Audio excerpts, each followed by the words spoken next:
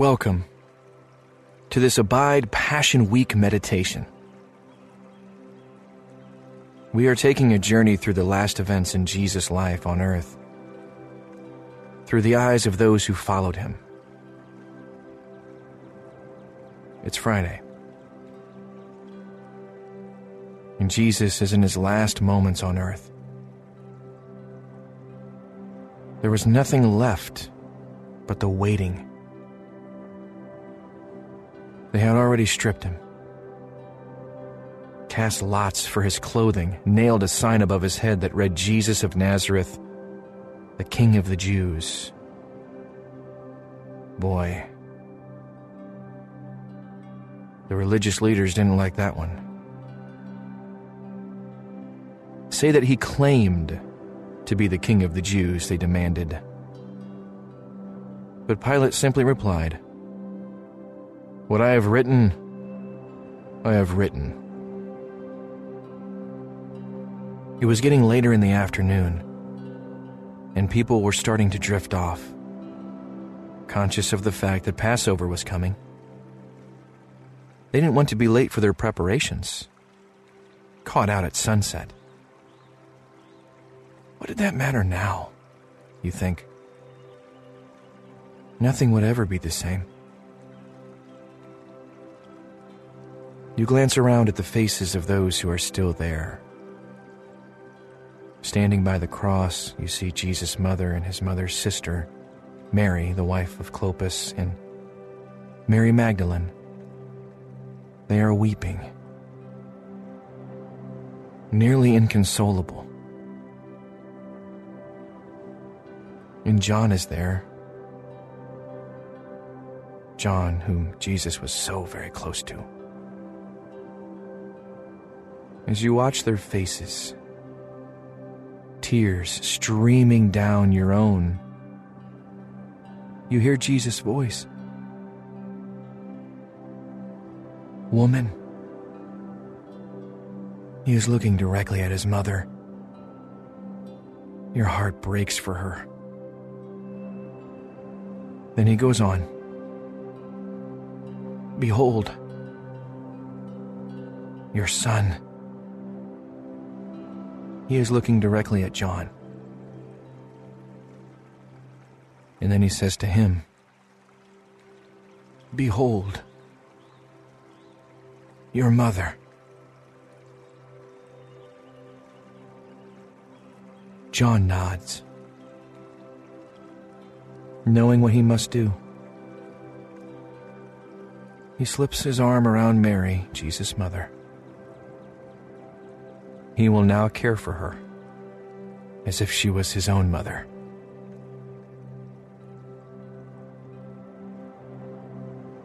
Suddenly, one of the criminals being crucified next to Jesus cries out, "Are you not the Christ? Save yourself and us." You are shocked by his words. Seems to be mocking him. Echoing your thoughts, the thief on the other side rebukes him. "Do you not fear God, since you are under the same sentence of condemnation? And we, indeed, justly, for we are receiving the due reward of our deeds. But this man has done nothing wrong." And then you hear him, though he speaks softly and with great effort. "Jesus, remember me when you come into your kingdom." You see Jesus' face. You know the look in his eyes. Love, forgiveness, grace. And you hear words that don't surprise you. Truly I say to you, today you will be with me in paradise.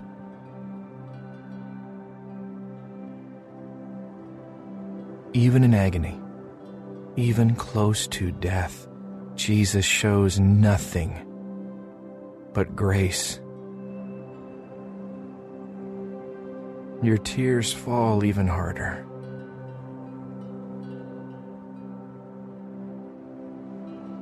Does the wind seem to be picking up?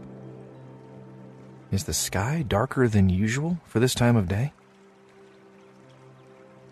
The people left watching look restless. The soldiers look around at the sky, mumbling to each other.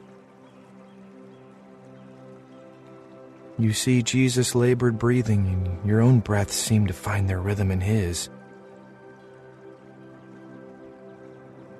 He lifts his head and says,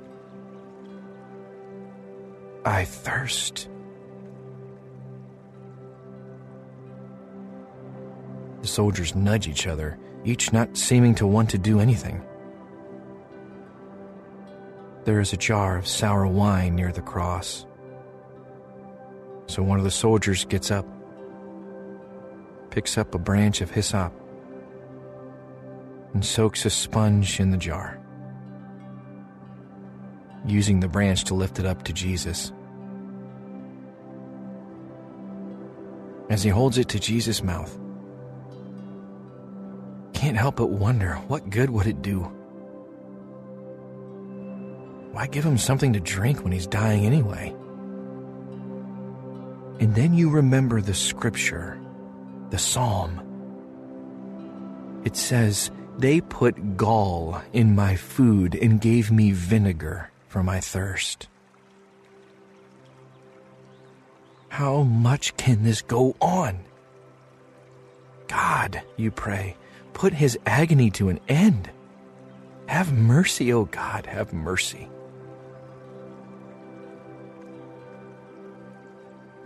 Darkness is covering the land. It is unnatural. There's something happening. The soldiers can feel it, and they're uneasy. But you have eyes only for Jesus. You keep them fixed on his face. You can't bear to turn for even a second. And that's when you see it. The look in his eyes. The peace that comes over him. And you hear the whispered words, "It is finished."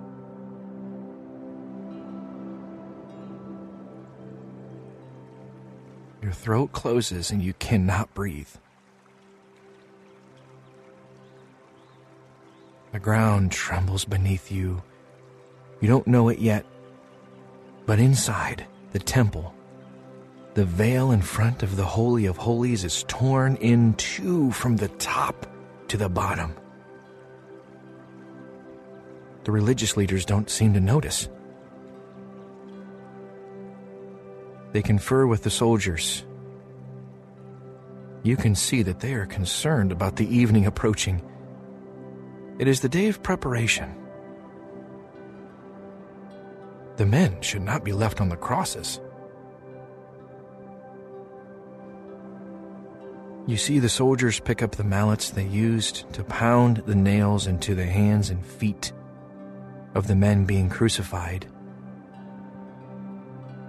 You know what's coming.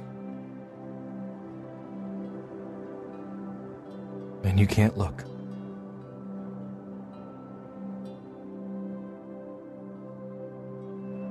But the sound is not one you will soon forget.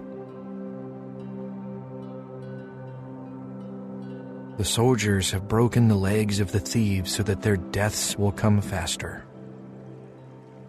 If they can't hold themselves up by their legs, they will suffocate, unable to get air into their lungs.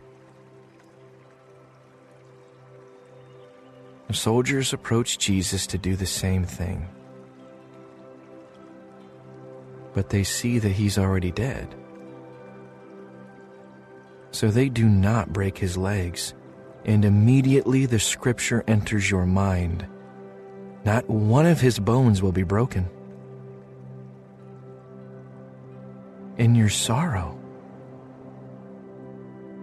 you marvel. Without warning, as you watch a soldier take his spear and pierces Jesus' side. In astonishment, you see blood and water pour out of his side. Again, the scriptures enter your mind, this time from the prophet Zechariah. They have looked on him whom they have pierced. And you see one of the soldiers, a centurion, looking up at Jesus. Had you just been a little further away, you would not have heard him. His voice is so low, but you are close.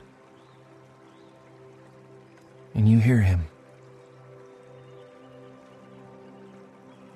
Surely, this man was the Son of God. What would Jesus have said to him if he was able? Maybe he would have said what he said to Zacchaeus. Today, salvation has come to this household. Or maybe he would have said what he did to that woman who was caught in the act of adultery. Neither do I condemn you. Go and sin no more. Yes, Jesus had already spoken those words of forgiveness over all his accusers and tormentors.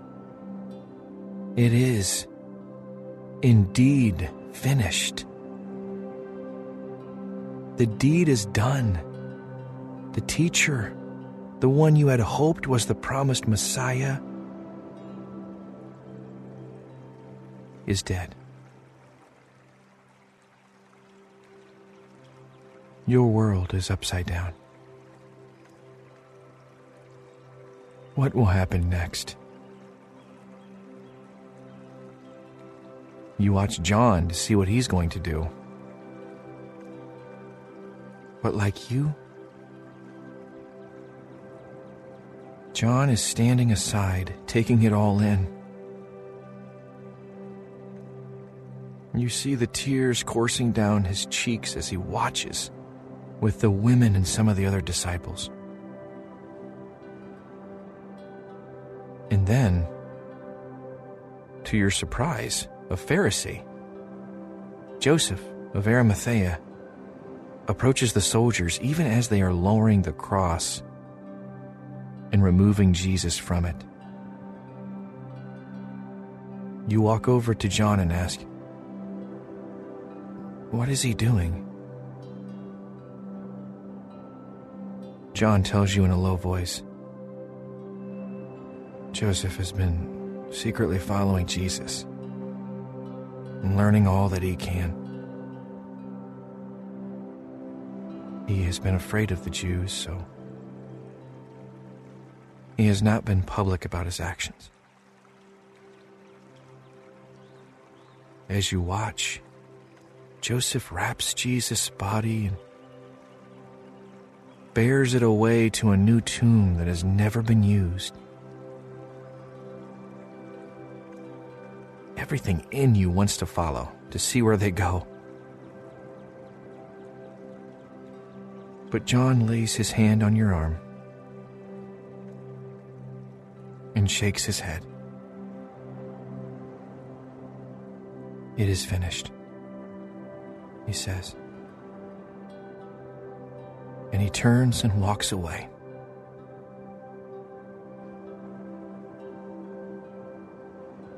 Let me pray as we close. Lord Jesus, I'm sure that watching you die on that cross was the hardest thing your followers ever had to do. And it's not something we should take lightly either. When you uttered those words, "It is finished," you brought the completion, the task for which you were sent. Reconciliation with God. You endured the Father turning his face away from you because suddenly you bore the sins of the world on your shoulders. All for us. All for us. Thank you for breaking the chains. Indeed, it is Friday. But Sunday's coming. Thanks be to God.